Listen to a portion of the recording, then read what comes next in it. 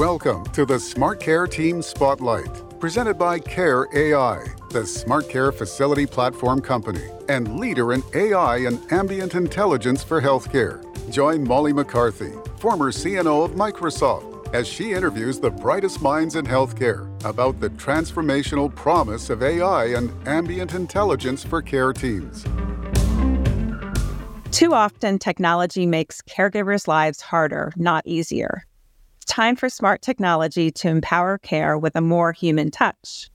Today, we have the pleasure of being joined by Dr. Mary Beth Kingston on the Smart Care Team Spotlight. Mary Beth is the Executive Vice President and Chief Nursing Officer at Advocate Health, headquartered in Charlotte, North Carolina, and was appointed to this role following the combination of Atrium Health and Advocate Aurora Health. She previously held roles as CNO for Advocate Aurora Health and Aurora Health for the past 10 years, where she served as a member of the executive leadership team and was responsible for nursing practice and standards, as well as patient experience. Prior to joining Aurora Healthcare in 2012, she served in a variety of clinical and administrative roles, including system nursing leadership, Vice President of Operations, and President of a healthcare consulting firm. Mary Beth is currently serving on the Board of Trustees of the American Hospital Association, where she chairs the Hospitals Against Violence Advisory Board. She recently also joined the boards of Providence St. Joseph's Health and Mainline Health Systems. Welcome, Mary Beth, and thank you so much for taking time to speak with us today on the Smart Care Team Spotlight. And thank you for having me. I'm looking forward to it. Great. I'm going to jump right into our first question. And Mary Beth, you've experienced health system consolidation throughout your career, an industry trend which certainly seems to be accelerating. And last year, at the end of 2022, Advocate Health combined with Atrium Health and now has a footprint of 67 hospitals across 6 states, supported by 150,000 employees, including over 42,000 nurses. As you think about the mergers and acquisitions and our nursing leaders, how do we help them interpret what this means for them, their teams, and their patients? And I've got a second part of that question too. How do you see hospital system mergers and acquisitions impact culture changes and practice standards for nursing? There are 2 big questions there. So I'll start first with just the first one. How does this kind of impact nursing? I think for us, one of the really exciting things, particularly for nurses at bedside, nurses in direct care roles, was to say, this scale, we moved from being, I think, the 10th largest not-for-profit to the 3rd. The fact that we are this big scale gives us the opportunity to really impact nursing and patient care throughout the country. And that really excited people. So I think that's an important thing, is to focus on why you're doing this. So the scale's one thing. And I also think back to when Advocate and Aurora merged and then the pandemic hit, and the things that we were able to do, we would not have been able to do alone. The way we kept people whole, the way we were able to share staff, depending on where the pandemic was hitting at the time. I think that scale in and of itself is an important piece, but also then explaining how we would be looking for synergies. How does coming together improve care? At Advocate Health, one big area that I think people really appreciated was health equity, and that both organizations had this commitment and expertise in that area. And we've invested heavily, and we're building a center, and we'll have I think, a tremendous impact. Looking for those synergies, looking for opportunities for cost reduction also with the cost of care going up. What can you consolidate and what can you learn from each other? With that being said, it's change. There's no 2 ways about it. But I will tell you, I still remember sitting in a group following the Advocate Aurora merger, and folks say, it was a group of ambulatory nurses, and I said, tell me how your life has changed. Raise your hand. Not one person that first year raised their hand. The changes tend to be at different levels within the organization initially, until you start looking at potentially benefits and those kind of things. But it's change. And so with change does come a little bit of anxiety. So many people their reporting might change, their scope might change. And that, I think, is something that we have to pay attention to as nurse leaders, is to recognize that, listen to it, and really try to make sure it doesn't get in the way. What I've found with nurses, though, is that the culture piece is so important, and it's really can be one of the most rewarding, but also one of the most challenging. And many organizations, and we've done them, have done culture assessments to see where you're together and maybe where you're not. And it might be something as small as how you communicate things. Do you communicate this way, and who do you direct your communication to? So I think that's important. When nursing tends to come together to discuss integration activities, we really do zero in and focus on that foundation of nursing, which is really directing everyone on how are we going to improve care? How are we going to improve the work environment for nursing? So I think nurses really can just get in there and go to that. The other thing that's really important, I think, to remember is to just agree on some basic principles, because it can be a stressful, exciting, and stressful time. So assume good intent. People may not say something, they may not be as familiar with your culture, but assume good intent, the typical things, direct your questions to the right person, but also prioritize where you're going to focus. Everything doesn't have to come together, boom, the first year. What are the most important things that are going to make a difference? And it's not about saying which way are we going to do things, your way or my way. It's about sitting down and saying, what's the best way to do this, and learning from each other. Yeah, long answer to your question. So let me jump into practice though real quick. With practice, I think we often think this will be less challenging because of evidence-based practice. And what I have found is that nurses are really invested in what they've built and what they've been involved in creating. And evidence-based practice is there's evidence, but there's also regional differences and cultural, taking into account cultural differences. I think there are even things like we might approach practice decisions differently. How is your shared governance structure? Do you have a practice commit?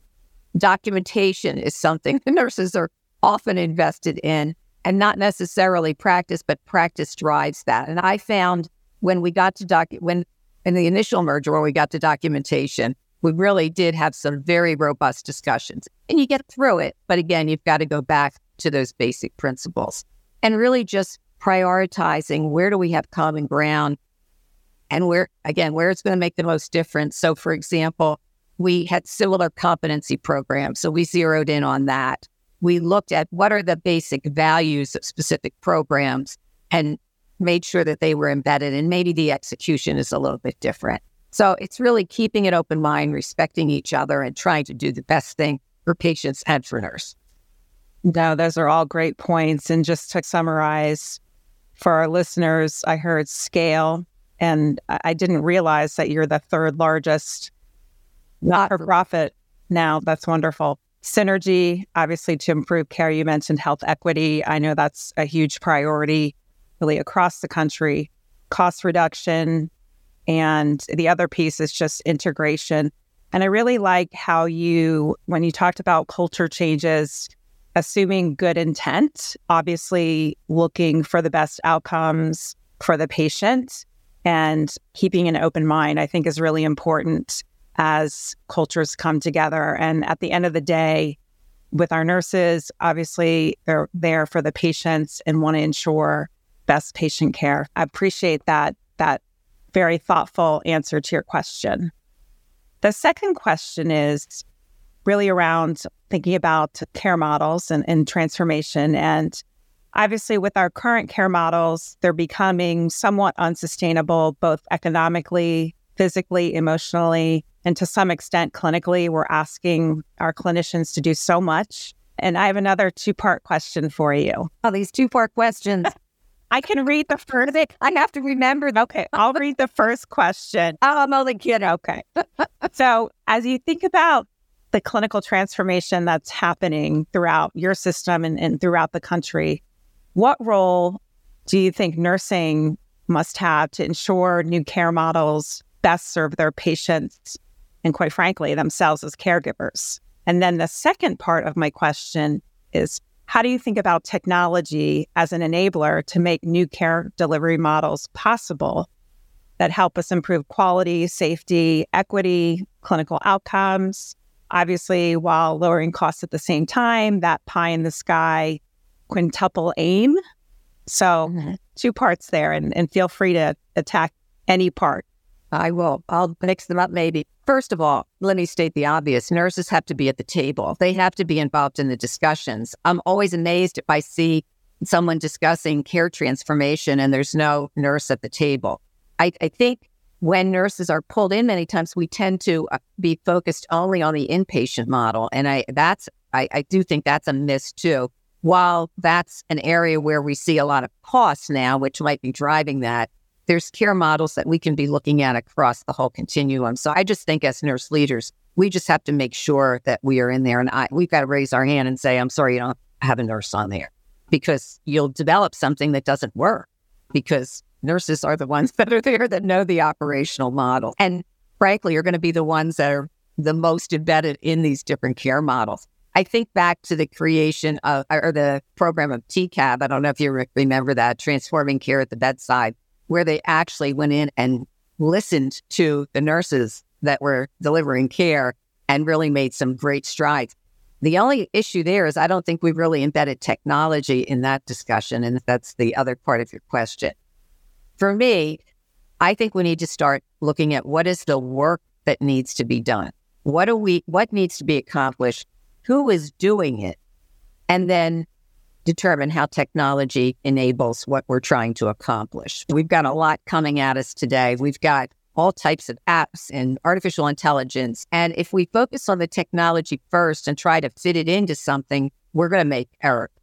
So I do think we have to do that piece. Also important that we know what we're solving for. Are we solving for quality of care? Are we solving for safety, and or all of the above?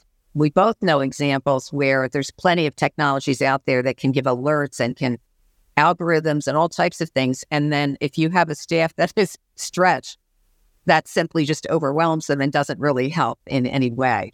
What's the work that needs to be done? Who's doing it? And what exactly are we solving for? If we simply believe we won't have enough nurses, then we're going to go a different route, which may indeed be true. Though, to digress, I've seen some data lately that looks like we're seeing some improvements, but not really in the inpatient setting. So I think the technology can potentially help us there in creating efficiencies. So if we don't have enough nurses, virtual nursing, I know you discussed, that's really taking off, and we're seeing some promise there, which I think is great. We need to focus on reducing the burden for nurses. So I like to start at the beginning, after we look at the work that needs to be done, et cetera, going in and saying, what can be automated? What is creating burden for nurse managers, for example, or nurses right at the point of care? And what can we move off? What work doesn't need to be done by that particular person, or what can technology contribute to that? So I think that's a big piece of it. There are some case studies, I think, where we've seen reduced cost from some of the technologies, but cost is complex. And I think and this is just my opinion, but I think we have zeroed in so much on the labor cost that sometimes we forget about the value that nursing brings. And there's other ways of reducing. Don't get me wrong, we need to decrease the high travel rate and all of that. And there's always a place for, I believe, for additional staff coming in. But the amounts that we had during COVID and all, it really did just knock us out a little bit. But I do think that there's other things we can be looking at with technology. And how can we reduce the length of stay, for example, which is going to dramatically reduce costs. So if we can use technologies that promote efficiency, that utilize nurses to their full capability, we've been talking about that for years, then I think we could impact things like length of stay, outcomes, with screening for social drivers of health, for example. These things all play a role. And I think there's lots of technology that can be helpful in that regard. That's great. And one thing I just wanted to jump up and give you a high five at the beginning when you answered and said just to have nurses at the table. I couldn't agree with you more. And I'm always like, and if no one's asked me, you just show up at the table. And you know what? Most of the time, people will say, oh, like it's based with, oh, I forgot that. But you have to, if you're not included, you've got to step up. Right. And I very rarely, when I've seen nurses do that across the country, they usually are incorporated then into the conversation. So we do have to make. The other point that I want to stress is sometimes overlooked as well, and that we need to look beyond just the inpatient model and really look across the care continuum, whether that's outpatient, whether that's at home, et cetera. I think that's a really important piece as we continue to think about nursing, as well as the promise and opportunities for our nurses. I think hospital at home has real potential. The pandemic kind of spurred it, and where different legislations and payment models still need to be worked out. But that's where technology could play a really significant role, and is, right, in terms of the monitoring and what we can manage at home. And that's going to reduce the cost of care. Yeah, I know. I think going back to what I heard from you were just 3 points when we think about the technology, whether it's in the hospital or at home or remotely within the hospital, for example, but really thinking about what work needs to be done, who's doing that work, and then what are we solving for? I think that's so key, and thinking about those workflows and where technology can be helpful or automate some of the tasks that we do. And I think such great points, especially as we try and push our clinicians to work to the top of their license. My next question is really... Is it another two-parter, Molly? It is, but I'm going to ask each question separately. I mentioned in my opening statement that historically healthcare technology has added a burden to bedside caregivers, and I think we discussed some of that. Another contributor to burnout for our caregivers is workplace violence. And for sure. And prepping for this, I went and read your op-ed from November of 2020, stating that a survey of registered nurses working in hospitals showed that during the pandemic, 44% reported experiencing physical violence and 68% reported experiencing verbal abuse. And I know we've all seen in the news, et cetera, just this growing trend of misbehavior, so to speak, within the hospital workplace from patients, from families, et cetera. And I know that I mentioned earlier, you serve on the AHA on an advisory board. So with your knowledge, what are your thoughts around this increased workplace violence, and how can we protect our employees, including our bedside nurses? We're going to need another hour for this one. Even the survey that you quoted, I think this issue is vastly underreported. And it's a combination of a number of things. It's of course, the instability in our society and all of that. It's the vulnerability of people coming into our hospitals and whether or not they can get access to care. Or I spoke with someone yesterday that helped me look at this even a little bit differently and talked about how the social drivers of health can actually impact workplace violence, that you have someone that comes into the hospital, and this aligns with trauma-informed care as well. What's happening with that person? And then you get a stress, and then you begin to see some escalating behavior. So I think we need to, as care providers, we need to have all of that. But on the other hand, if you've been, which most nurses have been, experience workplace violence, and again, it has many forms, but physical and verbal and intimidation and harassment. If you are not feeling safe at work, it's really hard to do your best at work as well. So it can just be this vicious cycle.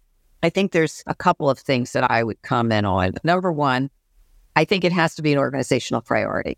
And yes, it's about keeping our care providers safe, but it's also about creating a safe environment for everyone.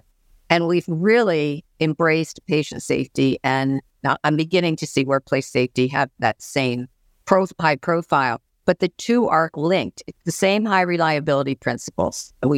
You're going to have different strategies to address it, but it's part of your overall safety. And the board and senior leadership have to have that commitment and identifying this as a top priority.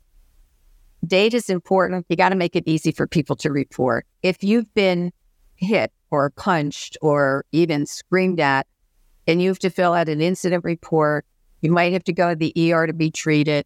Someone else might want to report. And it's different everywhere. So I'm just giving that as an example. You just don't feel like doing that at that time. And I've had nurses, I'll say, you need to fill out an incident report whenever you have verbal abuse. And they said, I think I'd be doing that most of the days. And that's a sad commentary. But I think what we need to do is make it easy to be able to report, because that data, you don't have to have the data. We know it's happening, but it helps you prioritize. It helps you develop your strategies based on what's happening in your organization. And there can be differences, though workplace violence occurs everywhere. I think a good threat assessment and risk assessment program. So the risk can be things like your buildings. We know parking lots are notoriously can be unsafe places. And even things like cameras, like low technology things can be helpful there. But having a good, strong threat assessment and management program is key. Like I said, I could go on. Right. Part of that is training. And it's not just training for nurses, training with customer service and patient advocates to, when someone is upset about something, to be able to diffuse that in a very respectful way so that it doesn't escalate. I think that is not, some people can do it naturally. Most people need training on that. And so it's not just how to get out of a chokehold or something like that. It's real looking for signs, symptoms, and being able to de-escalate in a way that doesn't contribute to that cycle that I talked about earlier. There's different types. There's planned trauma. There's planned violence. I don't think I'm really focusing on that right now, but that could be someone planning to come in with a mass shooting, for example. And then I think what we experience more often is violence that happens in the moment with nursing. So I think that's one piece. Setting behavioral guidelines. I was asking someone the other day, who's, I think, an expert in this field as well. I said, what about when someone starts to yell at you? She said, you have to, in a respectful way, set those guidelines, because if someone's yelling at you one day, that can easily escalate, and don't be surprised. So I'll give you an example. I can remember an organization, will remain unnamed, but and I used to manage an ER in my past as well. So patient came in, had some behavioral health issues, which we know violence is not limited to people with behavioral health issues. I had some substance abuse history, fell off a roof, and was having surgery. And when he came out of anesthesia, he was very agitated, was yelling, and all this whole event occurred. And when we looked at that, we're not blaming the individuals that were involved in that, but why were we surprised that happened? Like, we should have been able to say, let's prepare for this. So I think anticipating and developing an individual plan of care is really important too. And there's a number of assessment tools out there that you really have to watch for bias, but that focus more on behaviors to alert folks. So that the bias piece, it can be very real. And then I think you really have to have a multidisciplinary team. And it's a partnership. It can't just be safety and security leading the charge. It can't just be the clinical folks. It's got to be a whole group of people coming together to identify the issues, develop the plan, and make sure that you have a plan in place. And then, of course, you got to have support for people when they do go through something. So that's, again, a long-winded answer. And I don't know if I answered both your questions. No, that's great. I think you mentioned organizational priority, and just like patient safety, workplace safety has to be something that the board and senior leadership is invested in. You mentioned reporting the incident report, and I can remember back in the day, I was punched one time as a nurse. This is a long time ago. And the incident report at the time was a 3 sheets thick piece of paper that you had to fill out. It was paper? Yeah, paper. We're dating ourselves. Oh, that's okay. That's okay. But, and just over time, even just reporting has to become easier. I know that's critical as we think about the data. But you mentioned so many great tools to help mitigate the workplace violence. Thank you. Yeah, the key is prevention. Anything we can do to prevent. Right. It's just, yeah. And awareness, yes. And then the last part of my question is, and you mentioned cameras, for example, in parking lot, but have you seen any advances in technology just in terms of safeguarding our health professionals without compromising patient care? And I'll just give you an example. One thing we've done over time for patient safety is a sitter in the patient's room, whether that's a virtual sitter or even just a camera that detects movement. Just wondering if you've seen technology out there that can assist with protecting our health professionals at the bedside. Yeah, so there are a few things that are out there, and I think this is an area that's really being built up. So one of them you've heard obviously of metal detectors, but now there's some new technology, which is weapons detection. So people walk through and you're able to see if anyone is carrying a weapon. Obviously, you have to have someone that feels comfortable going up and saying, oh, by the way, but it doesn't slow things down as much as a metal detector at the right at a point of access. Interestingly enough, I talked to one organization, and when they put this in, 60% of the weapons they found were from surround employees who brought weapons to work. There's again, you got to look at safety in the broad perspective. So I think these weapon detection systems are really interesting, and I know there's a lot of work going on there. The other area that is just booming right now are the mobile, and they have different names, but I usually refer to them as mobile duress alerts, and there's a number of companies out there that have them. Some are TLS technology. The main thing is to be able to pinpoint someone if they need help.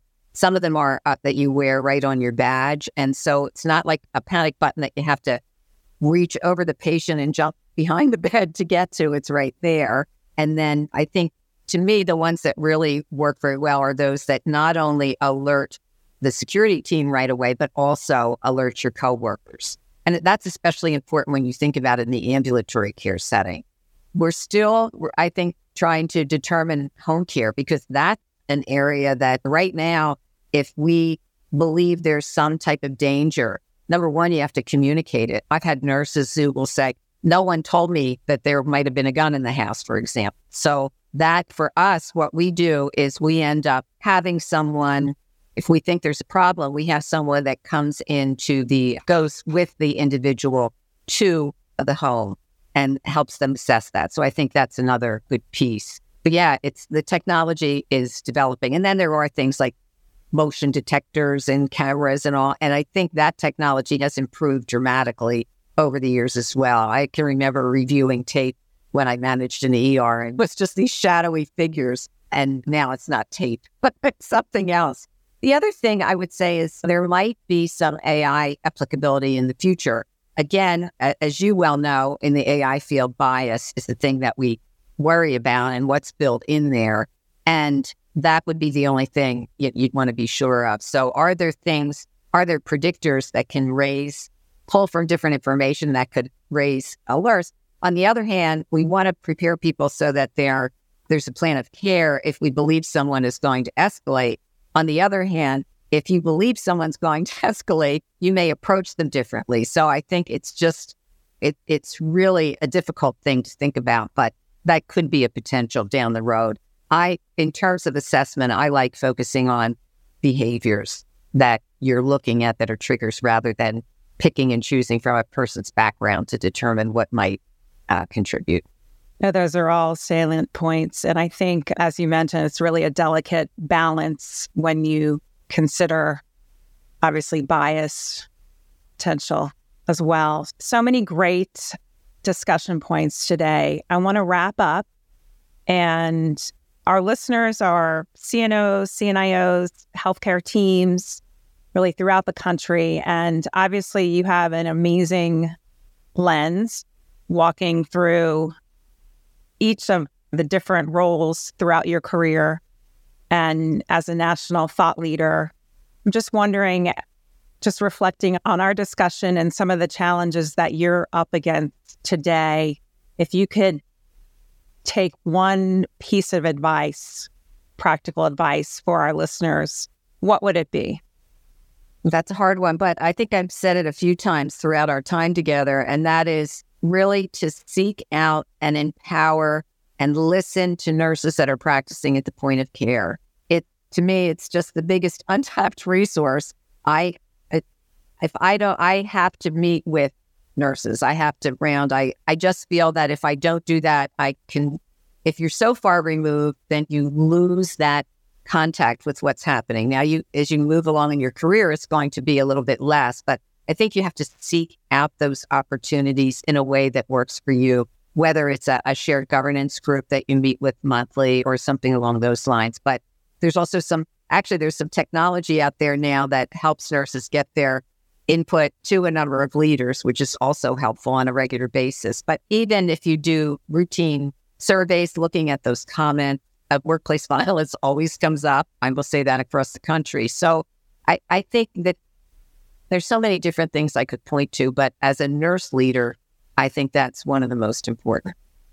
Thank you. Just to reiterate, really seeking out from our nurses and empowering them at the point of care. I couldn't agree with you more. I think it's so critical to have their voice in really everything, all the decisions that we're making for our system. So, very well, we'll make better decisions because of it. Right. I think it's the right thing to do, but it's also the smart. Thank you, Mary Beth. Certainly appreciate you taking time out of your incredibly busy schedule. And I really look forward to hopefully seeing you in person really soon. Thank you. Me too. Take care, Molly. Thank you. Thanks for listening to the Smart Care Team Spotlight.